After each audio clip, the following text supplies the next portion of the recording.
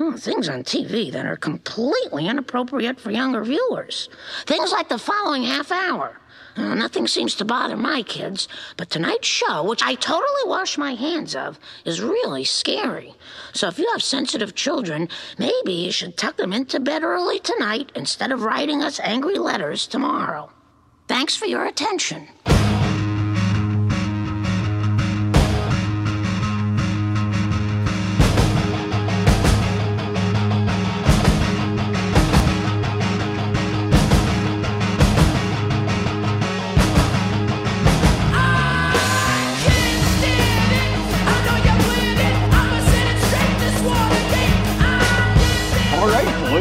Welcome to episode 76 of the Booth Review. I'm Seth Hellman. This is a new intro for us. I don't get to do the intro very often. It's always Willett. Special episode coming today. A lot of stuff's gonna happen. If you've been bored by our recent episodes, I don't think you're gonna be bored by this one. Lots of juicy information coming out here. You know, let's just say our thoughts on Pictionary haven't changed since last episode. Brendan, how's your, when was the last episode we did on? Monday? Sunday? What was it? Monday, I think.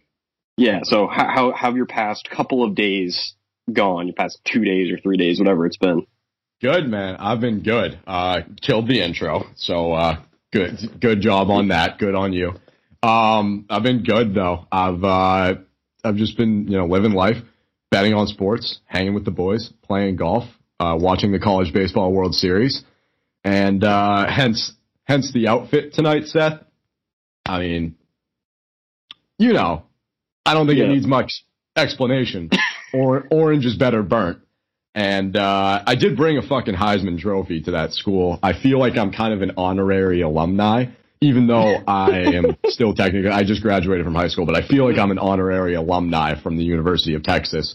Just because they gave you one of those fake doctorates that they do, the special ones. Yeah. Dr. Boomer Oakley. Yeah, I have a PhD from Texas for winning fucking football games. But yeah, after everything I did for that school, granted, we did go out on a tough note, throwing that interception against West Virginia that ended the season. Would have put us in the national championship again. We fell short. We won the Big 12, though. So, yeah. And Dominique, I was thinking about this earlier in the shower when I was collecting my thoughts or what I was going to say on this episode. What is Dominique's last name? Does anyone remember? It started with Wasn't it Williams? Was it Williams? Because I think I was mixing it with Wilkins. Yeah, you kept on. You would keep on saying Wilkins like during the streams. It was like it's we're not Williams, playing basketball. Right? I'm pretty sure it was Williams. All right, yeah. So I brought a Heisman Trophy winner in Dominique Williams to UT. Which unreal comeback by him because he got injured and Cam Brown came in. Yes, and I benched Dominique a few times for throwing too many interceptions. Yes. So Cam Brown, that's right. We named the backup Cam Brown. That's right. Well, his name was Brown, and we were like, "Oh, please tell us what like this guy's Ryan Brown or something." And I was like, "We have to change it." So I edited his player info and put Cam Brown instead. That's right. What an up and down season that was. We lost our first game to Notre Dame, but then we made like a nice comeback. But whatever. Yeah, dude, that Notre Dame team was dirty. They were good that year. Yeah. I've been thinking about bringing it back. I mean, I said this a few episodes ago that I really wanted to bring it back. I don't know. It's funny. Cam Brown just texted me. I don't necessarily know like when or how that will happen or what it will look like because of just like the way that it didn't like fizzle out, but it was like college football season ended. So there wasn't really a motive for me to continue doing it and, out of season. So I don't know how it would look, but there were just some fun times. So I would definitely be interested in bringing it back. But anyway, I had to rep my school. I did coach there for one season. They fucking downed Tennessee earlier this week in the College Baseball World Series. A game that I had money on, by the way, and they won me some money. So I decided to pull out the whole fit, kind of throw back to my streaming days. And I have my hat, my special hat that I got off of eBay that I used to wear on the streams. I have my Dominique jersey. And yeah, that's pretty much all I can say. There's only one UT. It's fucking hook 'em, baby. We're riding. Yeah, I mean, come on. Orange is better burnt. There's only one right orange, and it's the burnt Pantone. So yeah, Hammer, Texas. Are they still in it? I'm looking it up right now. It's not the most comprehensive. I don't watch the College Baseball World Series. I watched this game. I think Mississippi State won it all. No, it's not over. Stanford's playing Vanderbilt right now. Oh, I have no idea then. Hold on. There's no I think easy bracket. Oh no, Texas is still in it. They're playing UVA on Thursday, which is tomorrow, 7 p.m. Sick. Hammer, Texas. Yes. You guys all know what to do. Hammer, Texas. Hook 'em. This team is a wagon. Ride 'em. Seeing as there's a little number 2 next to Texas, and there's nothing next to UVA, I would say they've got a pretty good shot. Oh. And okay. Considering that Tennessee had a little number 3 next to them, and Texas handed it to them, I would think that they could handle UVA. Nice. But yeah, it was I was sitting there chopping it up with Michael Lynch, going back and forth. It was a good fucking day when Texas won that baseball game. I had my shit on. I had my hat. I was, hooking them all day, all night, and they won 8-4. They fucking dummied them. So, yeah, hook 'em, baby. We're riding. That's straight from Coach Boomer, too. But yeah, that's how I've been doing. Pretty good. How about you? Been solid.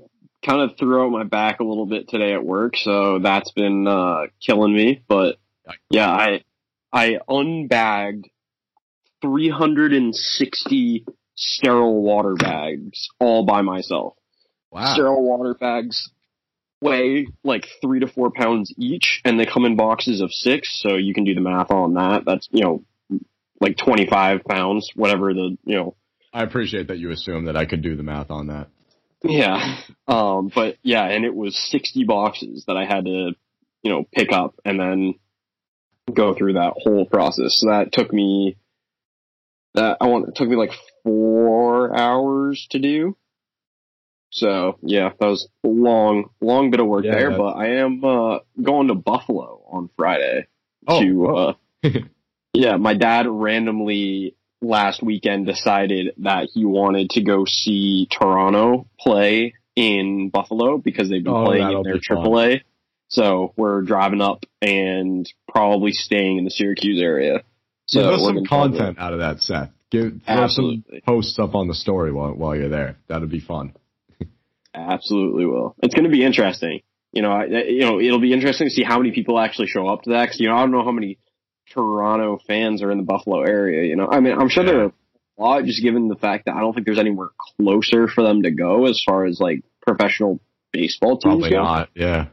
And the minor league team was already there, right? There was a minor. So they're probably there's probably a good amount, but I don't know. Like I've been watching the Blue Jays games. I would say in Buffalo, but there's a difference between baseball fans and Blue Jays fans, and they're also playing Baltimore. So it's not exactly going to be high quality baseball. No, you'll get to see Vladdy. It's my guess. Yes, true. Vlad Guerrero Jr., the home run king of the AL whatever East. Is that what he's in? Yes. So technically, you can give him home run king of the American League because he did end up playing against Pete Alonso in the last home run derby and losing. Oh, good on him. I would bet good money that Tatis is going to win the home run derbies, or Ohtani actually. Is Tatis participating in the home run derby? He should. He hits bombs like every other day. I don't know if he's in it. I mean, yeah, he definitely hits home runs. I don't know if he's participating. The only people that I know for a fact are participating are Alonso and Ohtani. Yeah. Ohtani's like, I was talking about this with my dad, like, he's got to be like a one in like a how many ever generational talent in terms of like how good he is at pitching, how good he is at hitting. Like, it doesn't come around very often that you have someone that is so like multi-dimensional. And it's fun to watch him. Speaking of the Angels, sick fucking transition. Speaking of the Angels, I have this parlay going right now, right? So I did this the other night too. Seth was telling me to bet on the lottery, NBA, but my book didn't have draft betting. So I was like, which screw is it, 10 so unfortunate. Yeah, I like how that's where your brain went. You went from a pretty high percentage underdog bet to 10-team Hail Mary. I was like, screw it, let's do it. So I did it, and I think a lot of it hit except for like one. But the one was like the first game, so I was out early on the night. So I double back tonight. Put 30 on this. Hold on, 1, 2, 3, 4, 5, 6-team parlay. It's not that much. 6-team parlay. I put 30 on it. The return is 800. So the first game was the San Francisco Giants and Los Angeles Angels game. That game started at 3:40 Eastern time. I was West golfing. Coast game start. Yeah, I guess that was probably like a 12 o'clock game. They probably had to travel. Yeah, that's early, but yeah. So I golfed today at 6 o'clock. I leave my house at 5:45. I have the over. The over is set at 8 runs. I'm watching the game in like the fifth or the sixth inning. Saw this.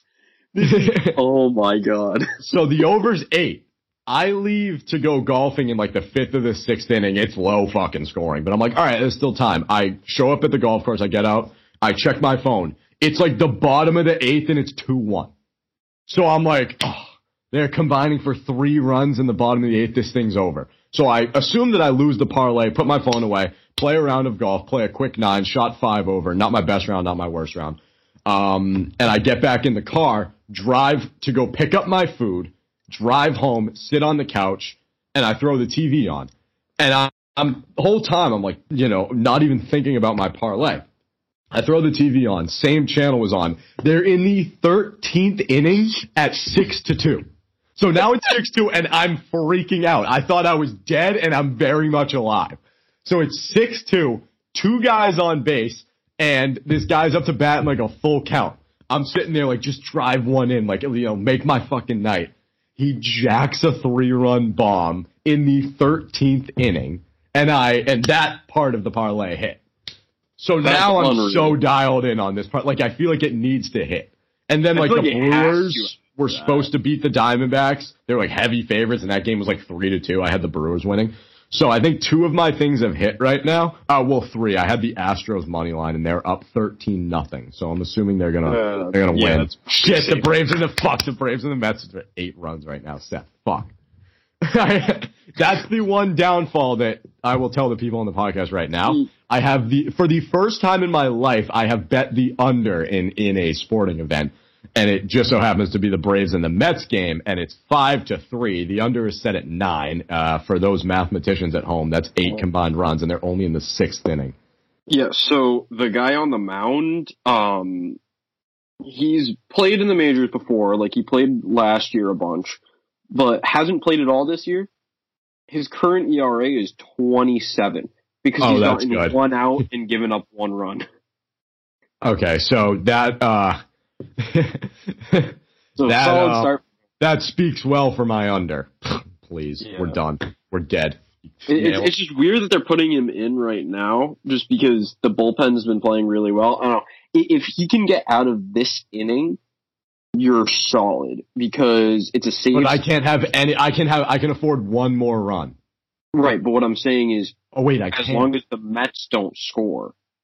Right. You're in a good spot as long as he gets out of this inning without giving up any more runs. Wait, so if there's 1 more run in this game, does the parlay push and then I just get my money back? If everything else hits and this pushes, then yeah, you would just get your money back. Oh, so I don't even win, so I can't afford another run. Okay. Then right. But you would prefer another 5-3 game. 2 more. Yeah, yes. If I'm in the mindset of wanting to get my money back, right. I can afford 1 more run and not anymore, and then everything else needs to hit. Who are the Astros too? Like last night, I had the over in the Astros Orioles game, and they combined for like 2 runs, and now the Astros are up 13-0.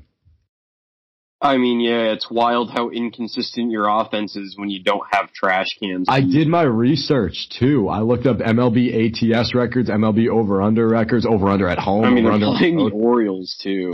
Like, I know, but they played the Orioles last night and, like, could barely win the game. They won by, like, a run. It was, like, 3-2 or something? It might have. They actually might have come closer to the over. It might have been like. No, it was 3-1. It was 3-1. Oh, 3-1. Better, yeah. Combined for 4 runs, and the over was like 9.5. I don't know, man. These MLB loaded, ATS no outs might... at the bottom of the 8th for the Orioles right now. Well, I have the Astros money line, and I think they're going to win that game, so it doesn't matter. My eyes are right now on the Braves and Mets game. But anyway, that's how my parlay is going this afternoon. That's how my alleged, sorry, I should have thrown that out there long ago. My alleged betting afternoon went. But yeah. How about you? Any big wins or bad beats lately? Well, I did well on the lottery. The lottery was nice because I question sometimes the people that make betting odds. Yeah. Just because, so for people who aren't versed in the NBA lottery, it used to be if you finished with the worst record in the NBA, you had a 25% chance of getting the first overall pick. But basically, people were complaining about tanking, and it was like pretty much every single year, whatever team had that 25% was getting the number 1 overall pick, which made sense, right? Because, if you have a 25% chance and the next closest person to you has like a 10% chance, pretty rare that 10% or any of the other ones are actually going to beat that 25%, right? Right. So now, the way the odds work is each of the 3 worst teams have a 14% chance to get it. But if you looked at the betting odds, each one of those teams was plus 550. So if you bet all 3 of them and you bet the same on all 3 of them, you end up netting almost as if it was a plus. So it comes out to like a plus 150 bet, I think, technically, because it'd be like if you end up putting in 3 units and then getting out 1.5. Yeah, so I think it was like a plus 150. Yeah. And so I did that, and one of those 3 teams ended up getting the top pick. So, yeah, that was good. And then the one bad beat I did have was I bet on Kucherov to score a goal. Just score a goal at any point in the game that just happened with the Lightning and the Islanders, where the Lightning scored 8 goals. 8-0 game? Oh, that's tough. And he didn't score a single goal. But he had 3 assists. This man is one of the best goal scorers in the NHL, and he had 3 assists and no goals in a game where his team scored 8 goals. Luke fucking Shen scored a goal. I was like, what is happening? That game was tough to watch. Yeah. Tough. When they were up like 4-0 in like the first few minutes, they pulled Varlamov off. I was like, oh my god, this is bad. This is really bad. You never want to see a playoff game go like that. Like, once I had given up that many runs, I would not have pulled my goalie. Goals. Yeah. Goals, sorry. It was in that baseball mindset. I mean, Sorokin's no better, and he wasn't any better. He kind of got shelled, too, because they both gave up 4. At that point, the game was over, though. Like, you could just see it. The Islanders didn't care. Trotz didn't care. They were just, it was a bloodbath. They just started fighting each other left and right. Dirty hits being thrown, fights, just like scrums breaking out, just lack of effort from the Islanders, and then the complete opposite on the side of the Tampa Bay Lightning. So I like you said, I think that won them the series. Game 6 is ongoing right now as we speak. So we'll keep you all updated, and we'll talk a little. Kucherov's injured. So Game 6, he got hurt, right? Yeah, and he hasn't come back. He's played 46 seconds. So. Oh. I haven't seen the hit, but apparently he was trying to make body contact on Barzal, and Barzal did one of those like reverse hit things. I watched it, so I got the Bleacher Report notification that said Kucherov exits early after trying to hit Barzal. Watch the hit, doesn't really look like much, and then the guys on the NBC broadcast show a different play where Kucherov gets cross-checked from behind, and it looks like that's the one that he gets injured on, but I can't tell like which came first, because maybe that comes first, and then he keeps playing the shift and then goes hit Barzal, and so I can't tell, but he's only played one shift, literally, and I don't know if it was him trying to hit Barzal or him getting cross-checked. He got cross-checked in like a weird area, too, so I'm not sure what it was, but New York Saints. New York Saints. People were given what's his face flack for that. Cassidy. Butch. Yeah. People were giving him flack for that, and I think Ryan Whitney said it was, dude, that's such a nerdy thing to say. It kind of is. It is, but it was right. Right? It was right, yes, but it was kind of cringy, and here's what I'll say about that too. I don't think mid-playoff series bashing the refs in the media is going to get you anywhere. Like, what do you expect? It kind of worked. Let's be honest. No, it didn't. We lost the fucking series. Right, but the next game we got better calls, for sure. Yeah, I guess so. I don't know if that's a byproduct of the interview, because if I'm an NHL ref, if I'm reffing those games... Oh, no, if I'm an NHL ref, I am calling every penalty on the Bruins. Right, I hear Cassidy say that the refs suck and that they're the New York Saints and they don't get any calls. I'm going in the next game like, all right, like every single little minuscule like trip, hook, slash, whatever, I'm calling it. Yeah. Like I would have a bias. And I think that it's impossible to be an NHL referee, especially with this day and age of all the comments made on social media and to the media. I think it's impossible to be a referee. Like, I don't understand the mindset of a person who says, I want to be a professional referee. Well, I don't understand that you can't have at least some bias, which they do. Right, but who wants to go out there and have this power over people, but know that no matter what you do, someone is going to say you're wrong, and tons of people aren't going to respect what you do. Yeah. Right? Like why would you want to do? And I get that, like NBA referees get $500,000. Like, it's insane how much money they actually make. But I just don't understand why you would want to do that. I mean, you just show up to an arena full of 19,000 people every single night and just get berated. Like, why would you want to do that? I don't understand. I agree. It is kind of a weird when you think about the benefits. I mean, it's for the love of the game. I think it'd be cool. If you're a good one, then it'd be real cool. Because Wes McCauley. I think everybody likes. Yeah, I love Wes McCauley. Fan favorite. So, he's the NHL referee. So that's fine. If you're a good one and you play it up and he actually makes good calls too, aside from his presence on the ice and the videos you see of him making the calls or whatever. I think he actually is a pretty solid referee, and he calls a pretty tight game, which I like. I always appreciate refs that call a tight game. I think back to my mini hockey days when I used to referee part-time. And I used to always call a tight game. It was always a tight game. I didn't let shit slide. I was very aware of the stick work. A lot of slashing calls, a lot of hooking calls. And I did catch my fair share of flack for some of the calls that I made, but I wouldn't trade it in for anything in the world. That time that I spent with the Knee Hockey Association of Marblehead. Love it. Some of the best years of my life were spent down in this basement and in others. So, yeah, that's all I'll say about.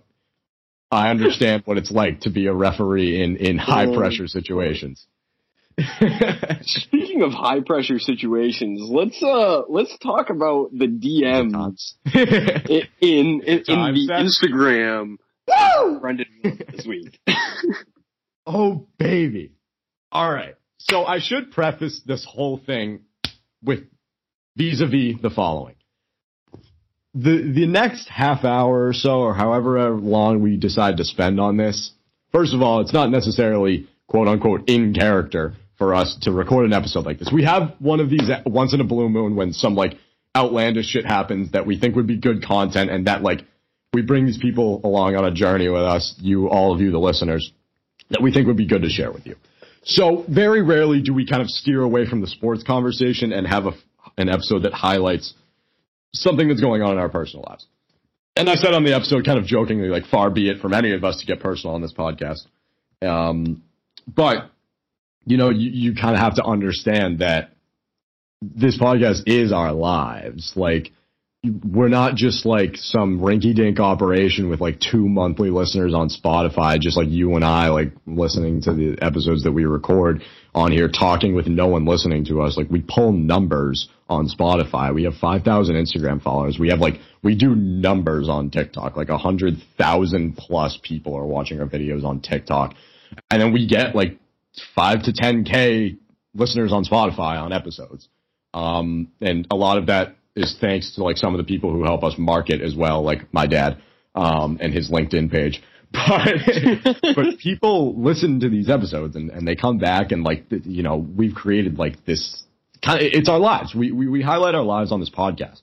So when we kind of do episodes like this, you know, it's like it's our lives. You guys kind of deserve to hear about this stuff just as much as we deserve to be like experiencing it in our own lives. We like to bring it to the podcast. So, and just to interject quickly, like, I feel like it makes it better when people are hearing about what goes on with us as people, right? Like, I don't want us to be, and I don't think you want us to be either, just like this podcast where people are like, oh my God, these are two untouchable people. Now, granted, like, it's not like we have some massive following, right? Like, obviously 5,000 is a lot of people and 5 to 10,000 on an episode is, you know, a lot, but like, it's not like we're, you know, Barstool Sports and we have millions of people following us. But like, I feel like a lot of the times with, you know, podcasts that get that big and with content of any sort, like, people look at it and they're like, man, that's just like someone that I watch through a screen. No, we don't want to be that, right? We want to be people that people, you know and feel like they get to have a sense of who we are as human beings as opposed to just being two talking heads on a podcast.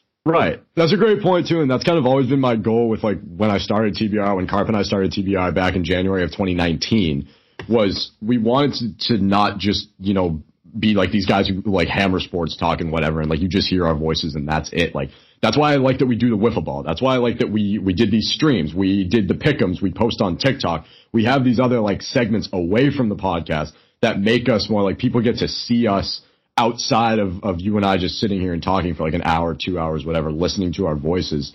And the other thing too is like, you know, I feel like a lot of people who have been listening to this podcast for a while are kind of an equal part of, you know, what goes on away from the podcast, because we kind of bring that to TBR. Like my life centers around TBR for sure. Like when I'm not actually recording a podcast or playing in a wiffle ball game, like we're editing, you know, we're marketing, we're whatever. It's just like, it's just kind of taken over in a lot of senses. And I feel like we have, as people who are, you know, hosting a podcast with, you know, thousands, tens of thousands of people listening on any given night, on any given episode, we have an obligation to not just like fake whatever we're doing and and try and silence the noise of what's going on outside the podcast. And like, we have an obligation to kind of talk about it, and we can. And the other thing too is like, I feel like I've earned this episode in every single right. Like, I have every right to record this episode and to talk about what I'm going to talk about. I think through a lot of bullshit, I've kept my mouth shut for a while. And I'm not coming on here to like, you know, expose details or dox anybody. That's not what I'm trying to do. But, you know, when you do things like this and you put yourself in this position with people like us, knowing that we have this platform, you're kind of asking for it in a sense, that we're going to fucking talk about you if you involve yourself with us. But I feel like, you know, we have earned the right to record an episode like this, especially because, you know, like Michael and I created Up All Night to kind of do that side of it, the more like personal, like, right, kind of offbeat, just kind of hashing it out podcast versus like, this is like the flagship show, as Carp likes to say. The flagship morning show. Yeah. Good times. Yeah, but like this is the flagship show. The Booth Review Podcast is the hub for where everything TBR lies. Well, it's really the only podcast we do anymore, right? Like, it is, right? Yeah, Up All Night died. Well, it didn't die. Michael and I have been talking about bringing it back, but I don't know. I might just bring Lynchy over to the review permanently and whatever. This is just the most consistent podcast. This is the podcast that has, throughout the 2 years of TBR, has never gone away. The one aspect of TBR that has just been there the entire time is just the Booth Review Podcast. So what we started as is just a podcast, and then, you know, we grow, and we're going to continue to grow. I'm getting way too off topic right here. What I mean to say is, like, you know, I feel like we've earned the right to do this episode, especially because we fucking mentioned it on the last episode, and now it's like a thing. Right. So here's how all of this comes about. All right, let's get into it. Go back and listen to episode 75 if you are not like fully tapped in. I don't want to go through the whole story again of how this comes about, but we're talking about the fake account.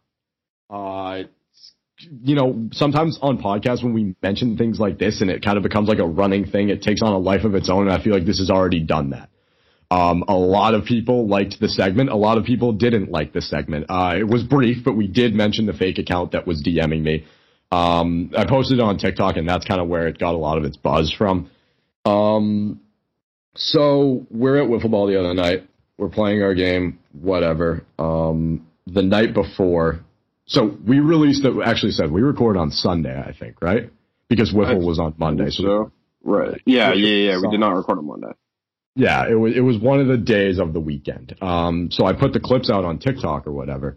And so that the fake account heard it, obviously, and reached back out to me.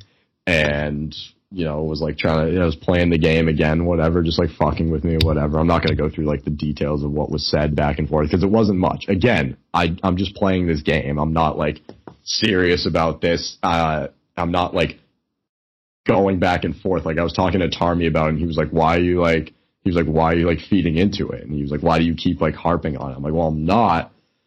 I haven't reached out to this account once, but when you slide into my DMs with this shit, please don't expect me to just like leave you on open or leave you on red or whatever. Like I'm going to play your game because I think it's fun. And that's what I did. And that's what I've been doing.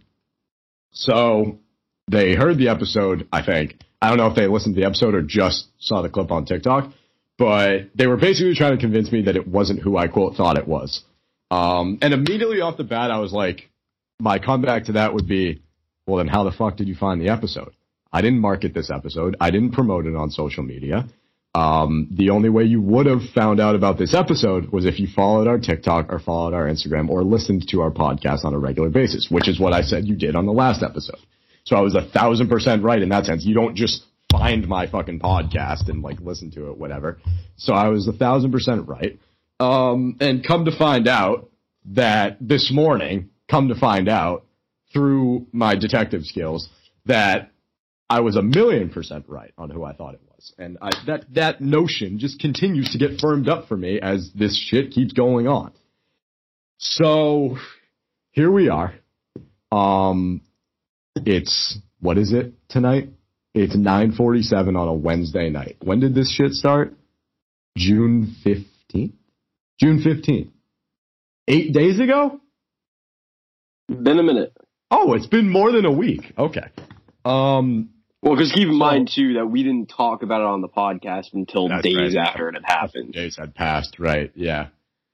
So, to be honest with all of you, I don't really know, like, what to say, and I was thinking about what I should say, and I really don't know because I've never really been in this situation before, and a lot of it is personal stuff that I have to keep confidential that I can't talk about. But not like I can't talk about it, like no one's telling me not to talk about it, but just for myself, I feel like it'd be better if we didn't mention some of the stuff on this podcast. But just go back and listen to episodes prior and whatever and kind of weave your way to it. I'm sure you can get to the point where I'm at now just by listening to our podcast. So let's just break it down first, Seth. So they reached out after listening to the episode.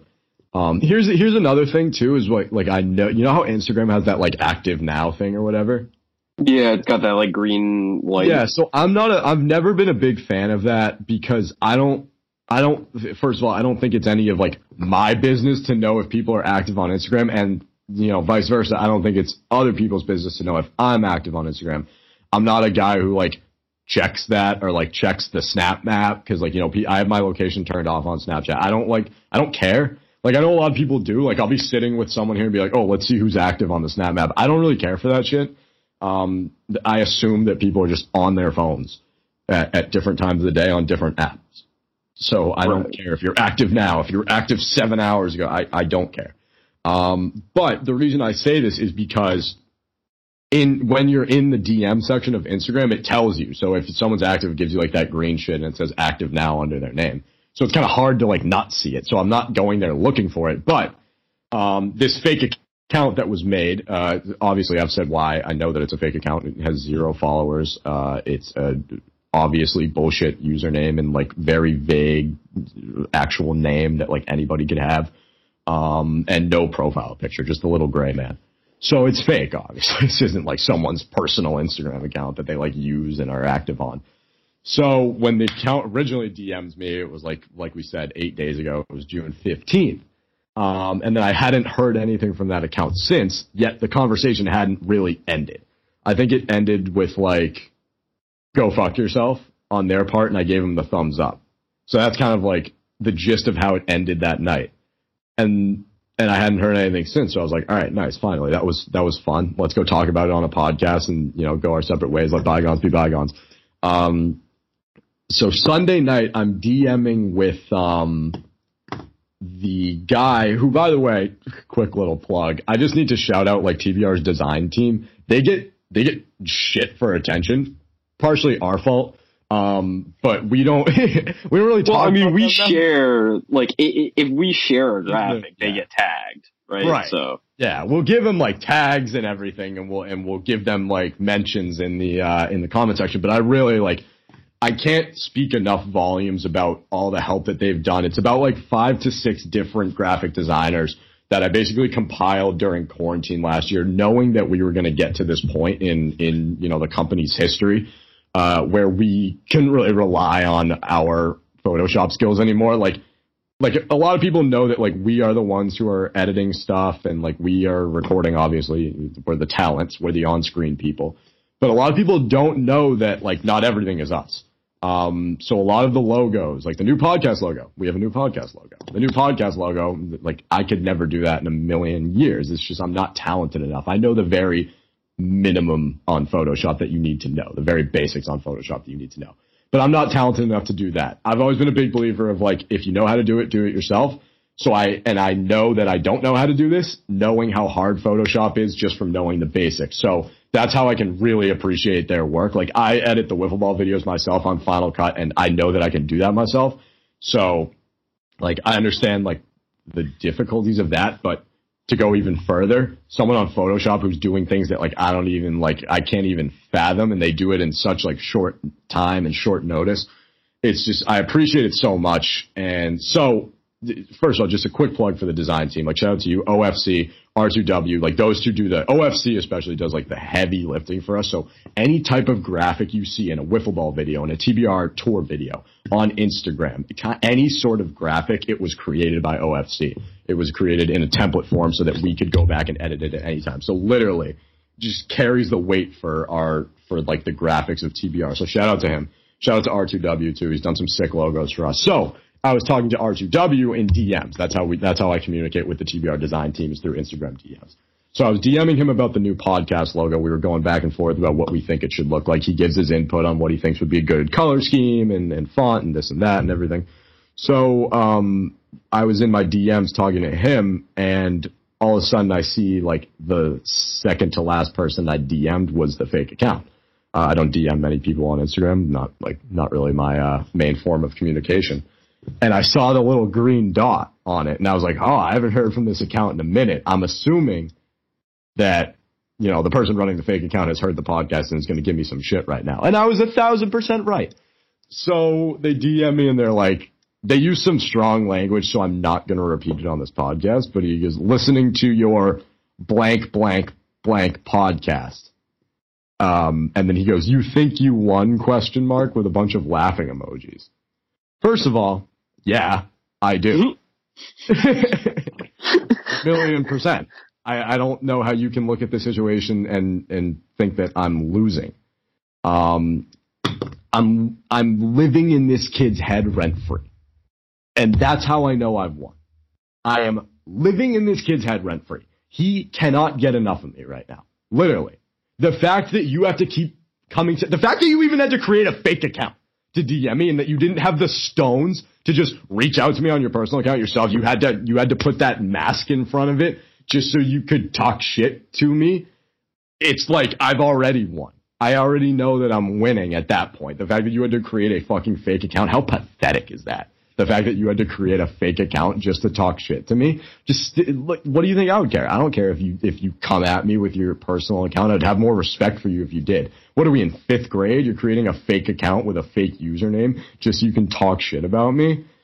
How about this? Just pass a fucking note next time. Just write a little note with, anonymous admirer or whatever, instead of fucking creating a fake account like you're 10 years old. Actually come and talk to me like a fucking man. That's the first thing I'd say. So that's how I know I'm winning. Like, this kid can't get enough of me. Keeps talking about me, whatever. I'm on everybody's mind right now, literally, and it's the greatest fucking feeling in the world. So he said, "You think you won?" And I didn't even respond. I just asked him if he liked it. And if he said no, I wasn't going to be like, "Oh, I'm sorry you didn't like it." It was more just like, "Oh man, like someone didn't like the podcast." Like that's a downvote on Spotify. Like, we can't be having that. We gotta turn a profits. So I asked him if he liked it. I just wanted to get his like feedback because I appreciate all of our fans' feedback, and I know this kid's a fucking fan. So he said he called me a bitch and then said that it wasn't who I thought it was, and then I went back to the okays. I was like, okay, cool. And then he said, "Who the fuck makes a podcast?" What do you think I said to that, Seth? If it was me, remember that you're talking to fucking wiseacre Brendan Willett. Yeah, I was gonna say, like, if it was me, I would respond, "Well, I would." Boom, there it is. That's what I said. He goes, "Who the fuck makes a podcast?" I was like, "Well, I did." And it's going pretty well, thanks. I know you're a listener too, so I appreciate it. And then this is where it didn't get to me because, like I said, it's hard to break me. But this is where I think it crossed a line or something struck a nerve with me and I'm not going to say what he said, but it was a very personal detail about myself that I think only at the time of the comment being made, I said something, not anything bad, but, thinking about life decisions and future, whatever, what path I was gonna go down. Again, it's not as deep as I'm saying, as it sounds. I just can't really say outright what it was. Really only 2 people knew, and one of those people was me. So the fact that this fake account knew told me that someone was sharing this private information with other people, so that really fucking got to me. So when they said that, I didn't break in the conversation. I still just kept doing my whatever, okay, bro, sick, whatever, and I was winning. And their English just got worse and worse, so I gave him an A+ for English as well at the end, and I think that was a nice final jab that I got in there. But yeah, I don't even know what to say. So first of all, I've won. And I know that after they hear this episode, there's probably going to be more. And I will just say this. I just think it's so soft. I think it's really soft. Very soft. The fact that you cared so much about fucking with me that you had to go create a fake Instagram account, slide into my DMs with the hopes that I would respond, and then when I did, and then when I beat you at your own game, come back to me to try and get even further under my skin and have it not work. It's 4th grade to me. It is. It's so immature. But I'll say this too, the apple doesn't fall far from the tree in the sense that I shouldn't be surprised that this person is being so fucking elementary about this. And choosing this approach to try and fuck with me. I really shouldn't be so surprised. Consider the source. I really shouldn't be surprised, and you shouldn't be either. I don't think any of us at TBR should be. And then a few other things. I would be ashamed of myself if any of you tried to pull this shit. Whether it's you, Cart, Michael, Ferrulo, Tarmy, Brownie, whoever it is who's associated with TBR or who isn't associated with TBR, I would be embarrassed to my core if any of you pulled this shit. Literally, I would think so little of myself as a human being if I found out that one of my friends was actually doing this to somebody else. I would literally be I would be shook. I would be ashamed. I would be humiliated. I would be devastated it's so pathetic that we even have to talk about this, that it's even come to this point. But again, listen, I'm the one with the platform, buddy, and you're not, you know? Like, you're just not. So when you come at me like this, first of all, you're coming at all of us. You're not just coming at me. We all have our fucking backs here at TBR. So I would just, like, be careful what you wish for, because this is like, you know, you're asking for it at this point. You're asking for literally what is happening right now to be happening right now. It's pathetic. I can't even, like, I'm kind of speechless about it, and I'm trying to stumble my way through, like, just calling out how dumb this bullshit is. It's pathetic to me. It's honestly so pathetic that someone with half a brain actually, like, did this and actually, like, came at me in the way that they did. Zero gall, zero stones, zero courage, zero heart. It's so pathetic. It's so childish. It's so middle school. It's so elementary. It tells you the kind of people that we're dealing with right now. It really does. And, I don't know. That's just my initial 2 cents on it. I don't want to get too far down the rabbit hole in it, because we could go all day and we still have to be confidential about some of this shit. But yeah, if I've said it once, I've said it a million times. Fuck Pictionary. Yeah, man. Pictionary is just that game. Awful game. I will never play Pictionary again ever in my life. I don't even know if I've ever played. Again, I'm not 7. So, you know where I get my fun from, Seth, is betting on sports. Not sitting around and playing Pictionary or Monopoly or, you know, whatever. Not, drawing other men that I don't actually know. That's true. That's the other thing. If I was playing Pictionary, never in a million years would I choose some random person who I've never met to draw. Unless, of course, they were a celebrity, which in some sense I am.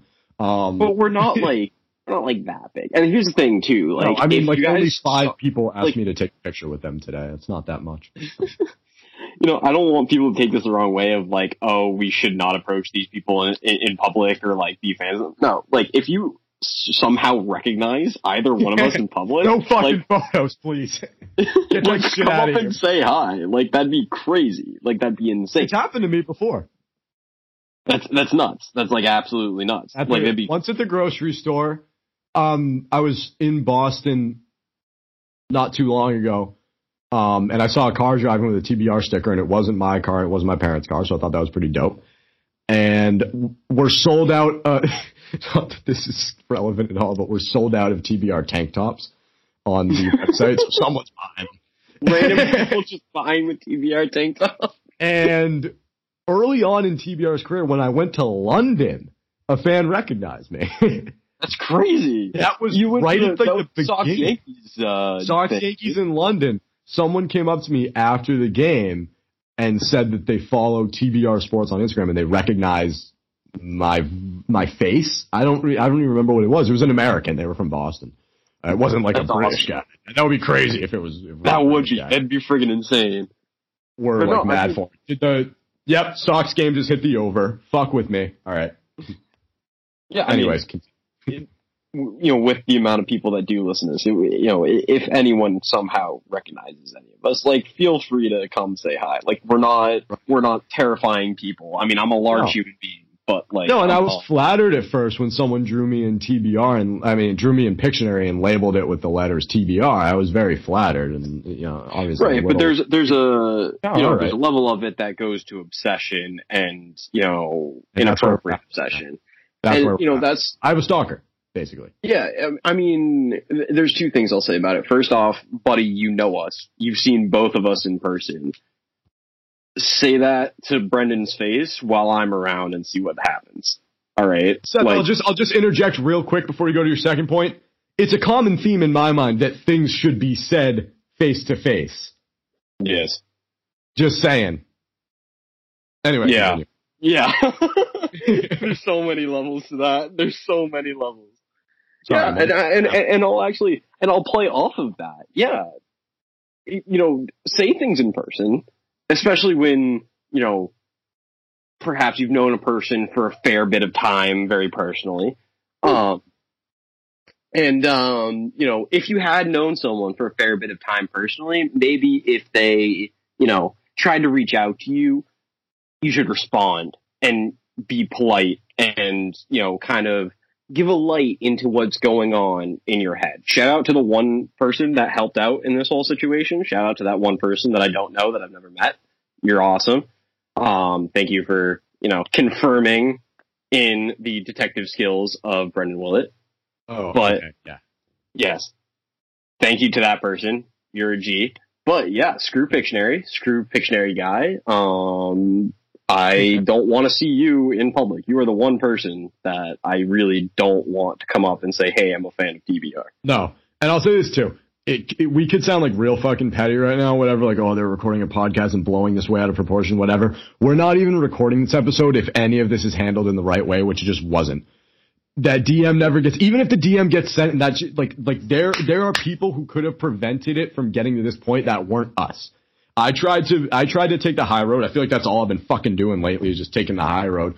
But I'm sick of it. I'm fed up with it. When you cross that line and you start coming at me personally, and it's for no reason at all either. Like I can understand right. If I was like a bad guy or whatever, if I was like a dick, but I don't think I am. I think I'm a pretty decent person. I think I've been a pretty decent person this whole time throughout this whole DM bullshit. I've taken the high road. I could have spazzed and just went and just gone off, but I didn't. I kept my mentality and my emotions in check, because that's the kind of person who I am. I don't try to bother myself with this shit, but when you keep pounding and pounding and pounding and pounding, eventually you're just going to get to the core where you're going to strike a certain nerve, and then something like this happens. This could have been easily prevented. Like I said, Seth, I'll use this analogy. If it were me, any of you, if you ever tried to pull shit like this with somebody else, I would, A, shut that shit down immediately, myself personally. B, reach out myself personally to apologize on your behalf. And C, see to it that you personally own up to what you did and apologize in person, eye to eye, for this childish bullshit that you just tried to pull. That's what I would do. What I wouldn't do is allow you to go on and on and on and hide behind a fucking screen and just throw shit at the wall and see what sticks. Like, go ahead, play the big shot, play whatever you want to do. We all know the truth at the end of the day. It's bullshit. Like, you want to be 5 years old about it, go ahead. I'm seeing right through this shit the whole time, and I'm done with it. I'm honestly done with it. But like I said, if it were me, I would have never let it got to this point. I'd be embarrassed if let's just say that it was you, Seth, and I know that you would never ever, I know that none of my friends would ever do any shit like this. I know for a fact that we would never do any shit like this. Because everyone now from TBR, because that is like our friends, knows about this and sees, like I do, just how dumb this whole thing is. So let's just say it was you. If you were the one who created a fake account and started harassing people and trying to get under this person's skin or whatever, I would be so embarrassed to have known you. I would be ashamed of myself for not handling the situation better and getting it under control so that it wouldn't have gotten to the point where you had to create a fake account and DM me. Let's say I'd missed that opportunity and that you did go ahead and create a fake account and DM somebody. Like I said, would immediately personally see to it that account gets shut down, that you go on your main account and apologize, that I go on my main account and apologize, and that we arrange a time for you to in person apologize, because A, it's such an inconvenience, B, it fucks with someone's mind, and C, it's just so toxic to be doing this. There's so much better things that all of us could be doing with our lives than this right now. But this is where we are. So we have to deal with it, and we're going to deal with it, and whatever. I'm saying this matter is put to bed now. We're not going to talk about it ever again. Everyone knows my feelings about it. I think I'm making my feelings perfectly clear on this podcast right now, what I think should have happened, what didn't happen, and why this is happening as a result of what didn't happen. But like I say all the time, Seth, trust in timing. Yes. Yeah. Yeah, that was a lot of like whatever. Ah, fuck, the Mets scored another run. That's just great. All right, guys, I lost my parlay. Well, you didn't lose yet. You just pushed. I pushed my parlay, so I can't win. Yes. Anyway, but yeah, I will. But do you have anything else to add? No, I mean, I hope you guys are enjoying this NBA. I hope some of you are watching the Hawks and the Bucks right now. It's an 88-85 game in the third quarter, and Trae Young has 37 points, and he's hit 4 of 9 threes. So he's absolutely balling out, and I hope you enjoy watching that. I hope you're enjoying the Lightning game, 2-1. Yeah. Sports are good right now. Yeah, and I'd love to talk sports on this episode, but, it's 10 o'clock at night, and I feel like this was a good, just little, quick, Yeah, some of us have to get up at 8 a.m. tomorrow. Yeah, and they do not know that I am not some of us. But yeah, I mean, I'll put the bookend on this whole episode and say that we just needed to get that out there. We have this platform. When you come at the platform and you come at the heads of the platform, expect repercussions. I'm putting this matter to bed.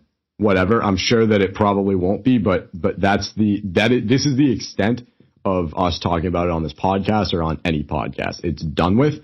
This was something that I needed to get off my chest. I feel like we are 1,000% well within our rights to record an episode like this after all the bullshit that's gone on.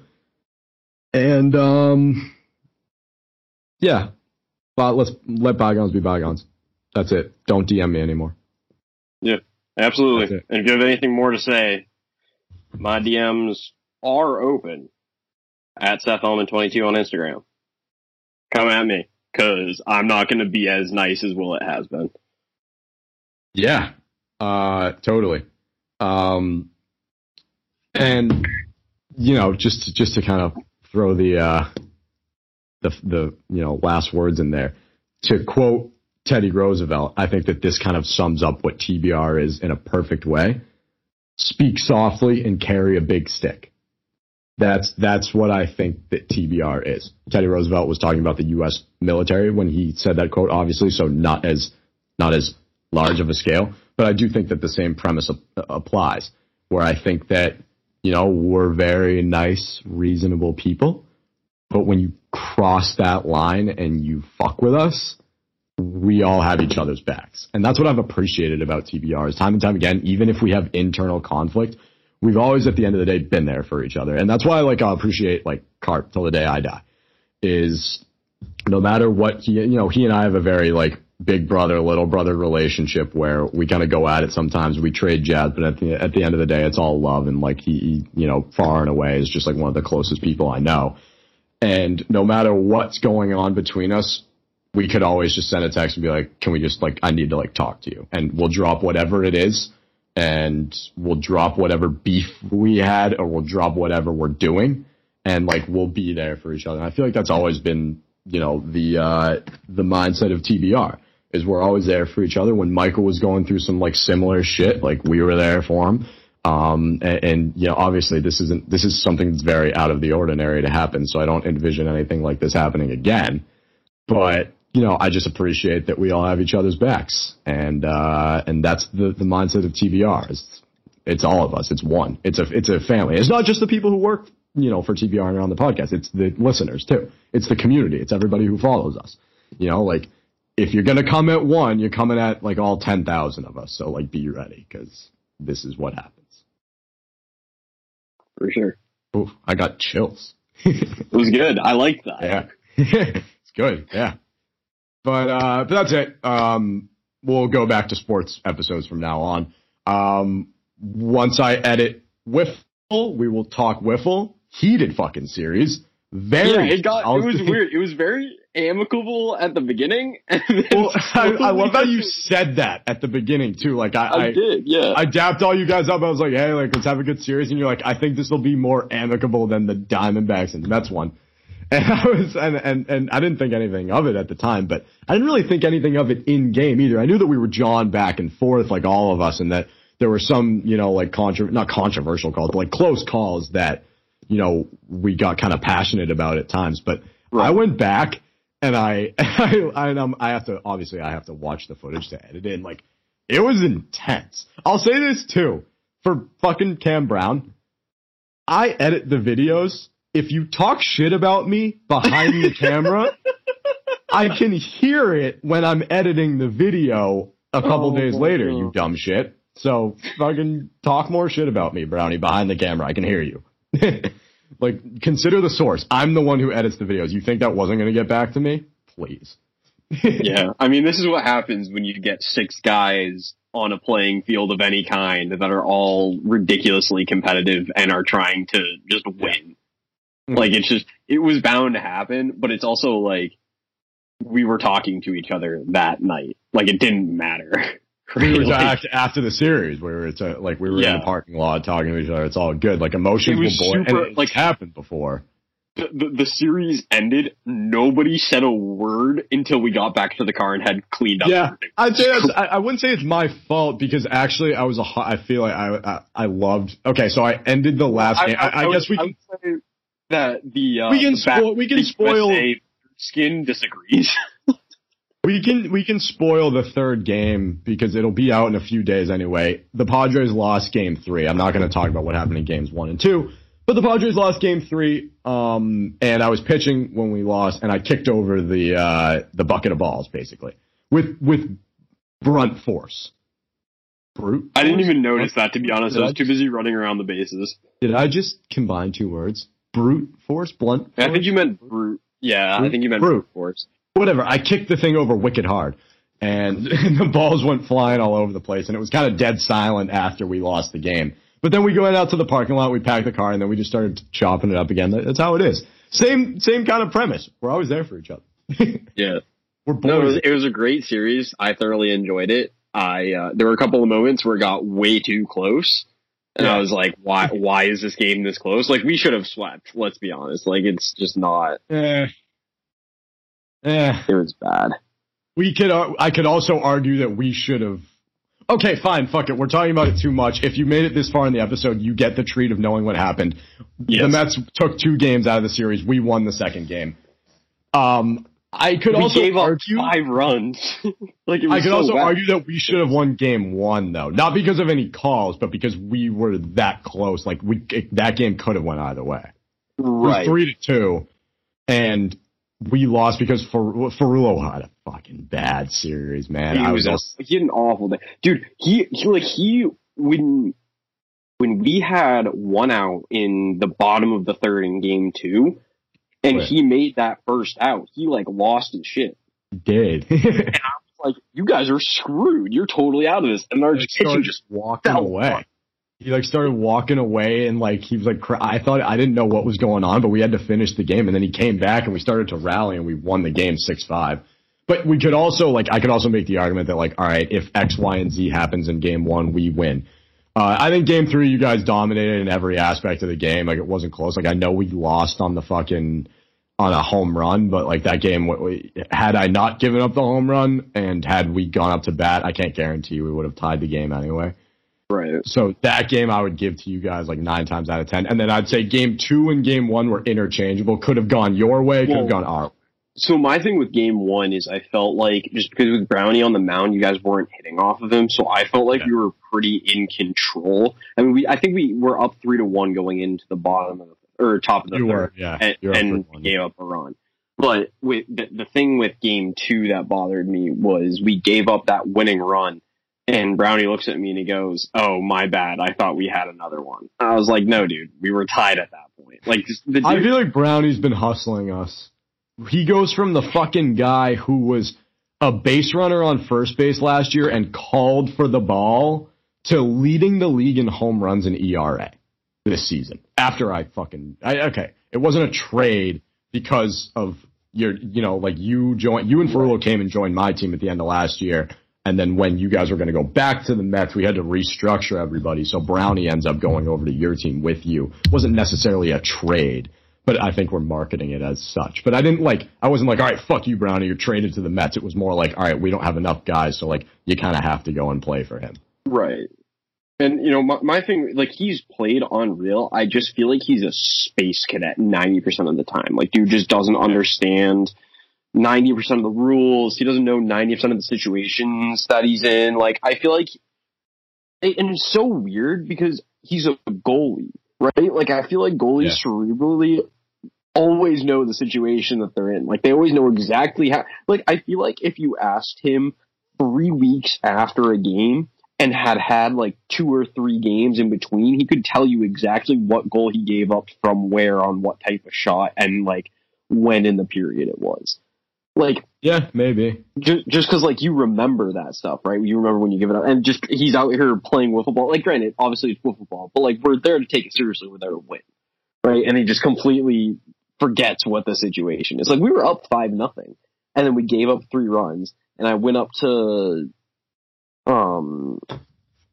Jackson, who was on the mound, and I was like, yo, you got 2 more hitters in you? And he goes, yeah, that's probably fair. And so he goes out there and he walks 2 straight guys or gives up 2 or whatever it was, right? Just didn't get him out. And I was like, we literally needed 1.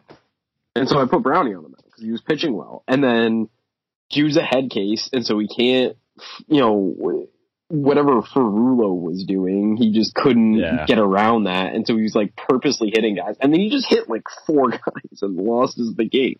I was bothered by like, I don't, demand that people show up and like take this shit as seriously as like, the rest of us.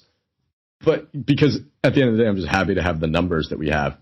But, like he was kind of like dicking around. And the thing that bothered me so much was that he was dicking around, but he was also like playing really well. So that got under my skin. I was like, he was like fucking around, like saying all this shit. It was kind of funny. He was standing up at bat at one point.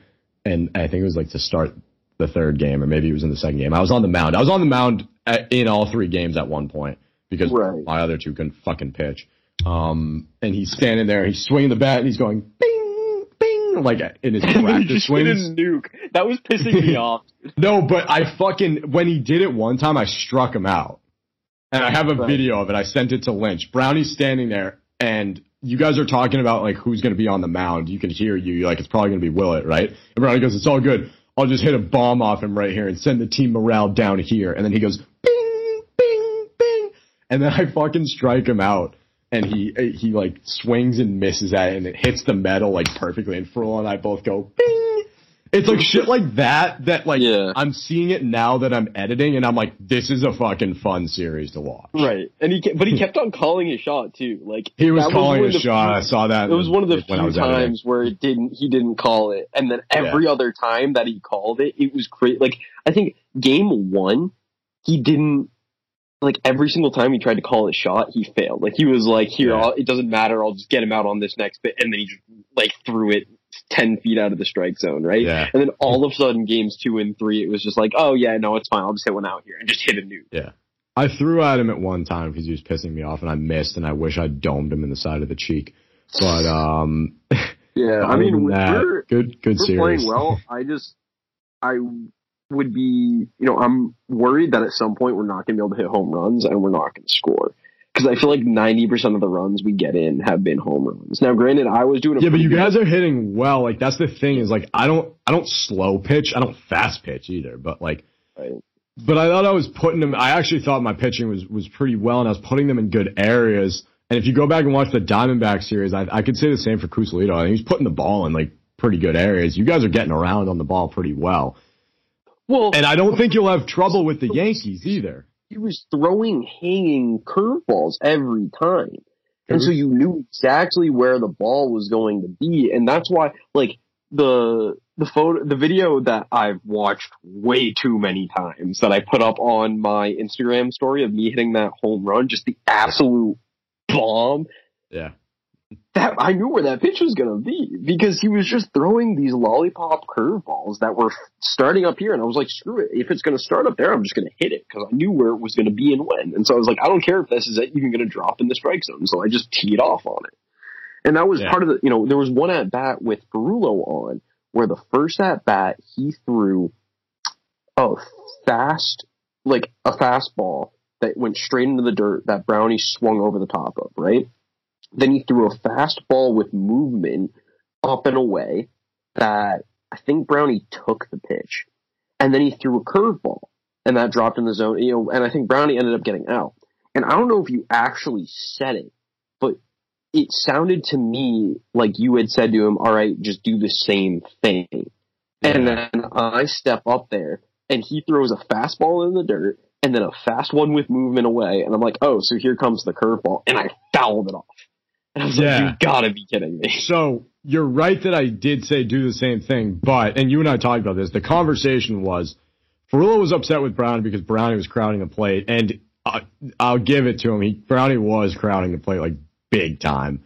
I couldn't see it, so I'll have to look at the video. Genuinely think he doesn't know either. Right. Because he's never, like, played baseball before in his life, so a lot of people who don't play baseball, like, just stand wicked close to the plate because they think, like, you have to stand on the plate. So I didn't think he was doing it on purpose. I genuinely just think he didn't, like, know, like, he was, like, standing in front of the strike zone. But Ferrullo was getting really upset with it. Like, even when I was pitching, Ferrullo a couple times was like, Brownie, get off the fucking plate. Like, Ferrullo was like, I don't know, like, and he was upset. And granted, we all were kind of, like, pissed off. We have shit going on. I've got this fake account bullshit on my mind and all that's tied with it. So, I wasn't in the best frame of mind, but he was getting upset. And so what did Brownie hit a home run, right? Not in that first at bat, I don't think. I don't remember. The at bat that I said do the same thing. Did he hit a home run or did he strike out? No, you said I was up when you said do the same thing. So right, Brownie was up before you, right? Yeah, he might have hit a home run. I feel like he got out, and that's why he might have. He might have said out. Do the same thing or walked because I can't remember what Ferrullo did. He didn't. I don't think he got him out when he was in. But anyway. Ferrullo turned to me and said he's crowding the plate, and I said just do the same thing, meaning like, if they're going to do it, then let's do it too.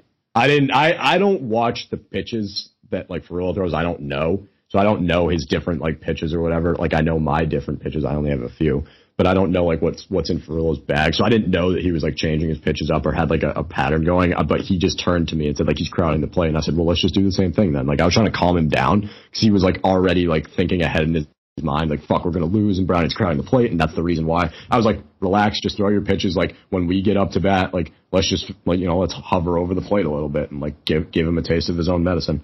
But, yeah, no, I had no idea that he was, like, had a pattern of pitches going at all. I'm not well-versed in that area. Yeah, no, it was ridiculous. Like, I was paying attention to, it was funny, because it was one of those weird things where, like, how sometimes you just think of something, and you're like, oh, I should pay attention to this one thing, and then all of a sudden it comes in handy. Yeah. Like, I was thinking when Brownie went up, I was like, all right, I should pay attention to what his pitches are and what his order is. And so I was literally counting the pitches, and I was like, okay, so the first pitch you went fastball down, and then, that fast one, and then the curveball and whatever after that, right? Yeah. And so when I came up and he threw the fastball down, and I was sitting on it too, because I knew that he wasn't going to get in the strike zone. So I was like, all right, I'll just sit on this and I'll watch the first pitch. And sure enough, he spikes it in the ground. I was like, okay. And then he threw the fast one that went away. I was like, all right, so I know what's coming next. And I was so mad at myself that I just didn't hit a nuke. Because my only home run that day was just this dinky line drive off you in the first game. Like, it literally got over the fence by, like, that. That's the other thing, too, is, like, if I don't give up that home run, that's a 2-2 game. So, like, right. Every game, except that's also, there's not much, like, I was going to, either way. I was going to be on base no matter what after that. And so, someone inevitably would have hit me in, just the way that we were hitting guys. Yeah. There's a million different, like, what ifs that could happen. All in all, first of all, I think it's probably the most competitive series that we've had so far, like, in terms of from a I just like that we're, in total, I feel like every series is having hits and runs. Yeah. Whereas last year, and it's not like of course there were a lot of runs that got walked in, especially in game 2, but like, I feel like for the most part, runs are coming from hits and home runs, as opposed to just standing around and, walking in a million runs. Because last year, the first series, the Mets we either swept or went 2-1. Because we literally just stood there and let you guys pitch. Yeah. And it just went all over the place. And there was no reason. I think too, is we've just like, I think it comes with having just a better like production setup. Like I think last year we didn't really know what to expect. It was a rinky dink, like we had at one point like a boat tow rope in the outfield to like mark off where the wall would have been, like, because we didn't have enough fencing. Granted, we just got enough fencing like for this series, but still, like, I think it's just comes like I think we were all. It was just kind of like thrown together last year. Right. It's a lot. It's running a lot smoother this year. I think that kind of being allowed to be hands off on the production, aspect of it at the games helps, because then you can just focus on playing. You don't have to worry about like, all right, like let's make sure like this is going right or this is going right. And I think we're just better, too. Like, the home run leader at the end of last year had 5. And we've already surpassed that. We surpassed that in the first series. Literally. Because I think last year, like, no one knew how to hit the strike zone. There were a lot of walks, a lot of hit by pitches. I feel like in our first series last year, there were like 3 hits.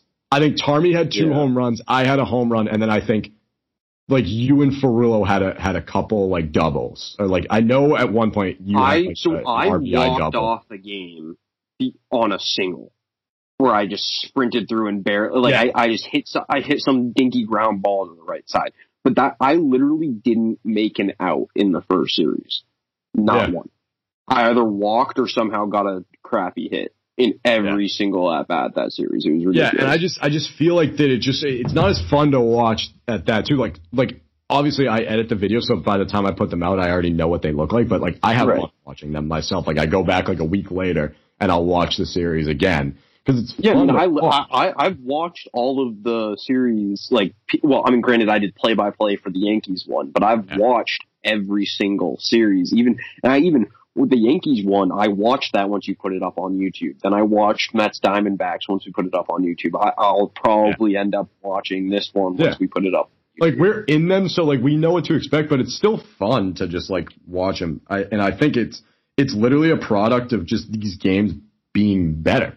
And I think that the mercy rule definitely helps too. The inning caps help too, because it's not like it's unfair to the point where it's like, oh, we could have scored more, but it keeps the games competitive in a sense where like, you know, I don't want anyone to ever click off of a video because they think a game's over. Like that's my biggest like fear is like people not getting bored of it, but being like, oh, the Diamondbacks won this game, or oh, the Mets won this game. Like I'm gonna click off. I like the fact that like you saw in our win against you guys, literally our only win this year, we were down 5-0 in the bottom of the third, and we came back and won the game. And which is why I think that like it's keeping these rules that we have set in place, and like the way that we're doing this, and like our level of competitiveness and our level of talent that we're bringing, all of it wrapped together.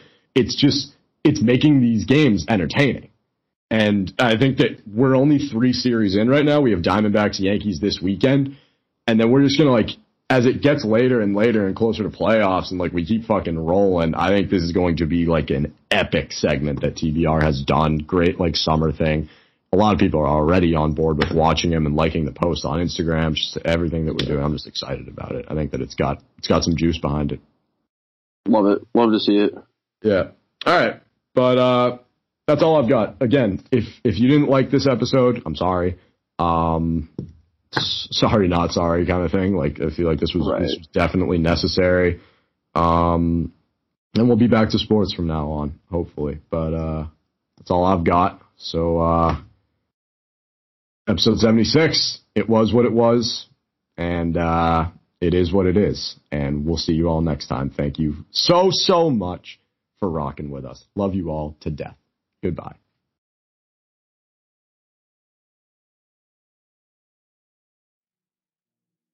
Oh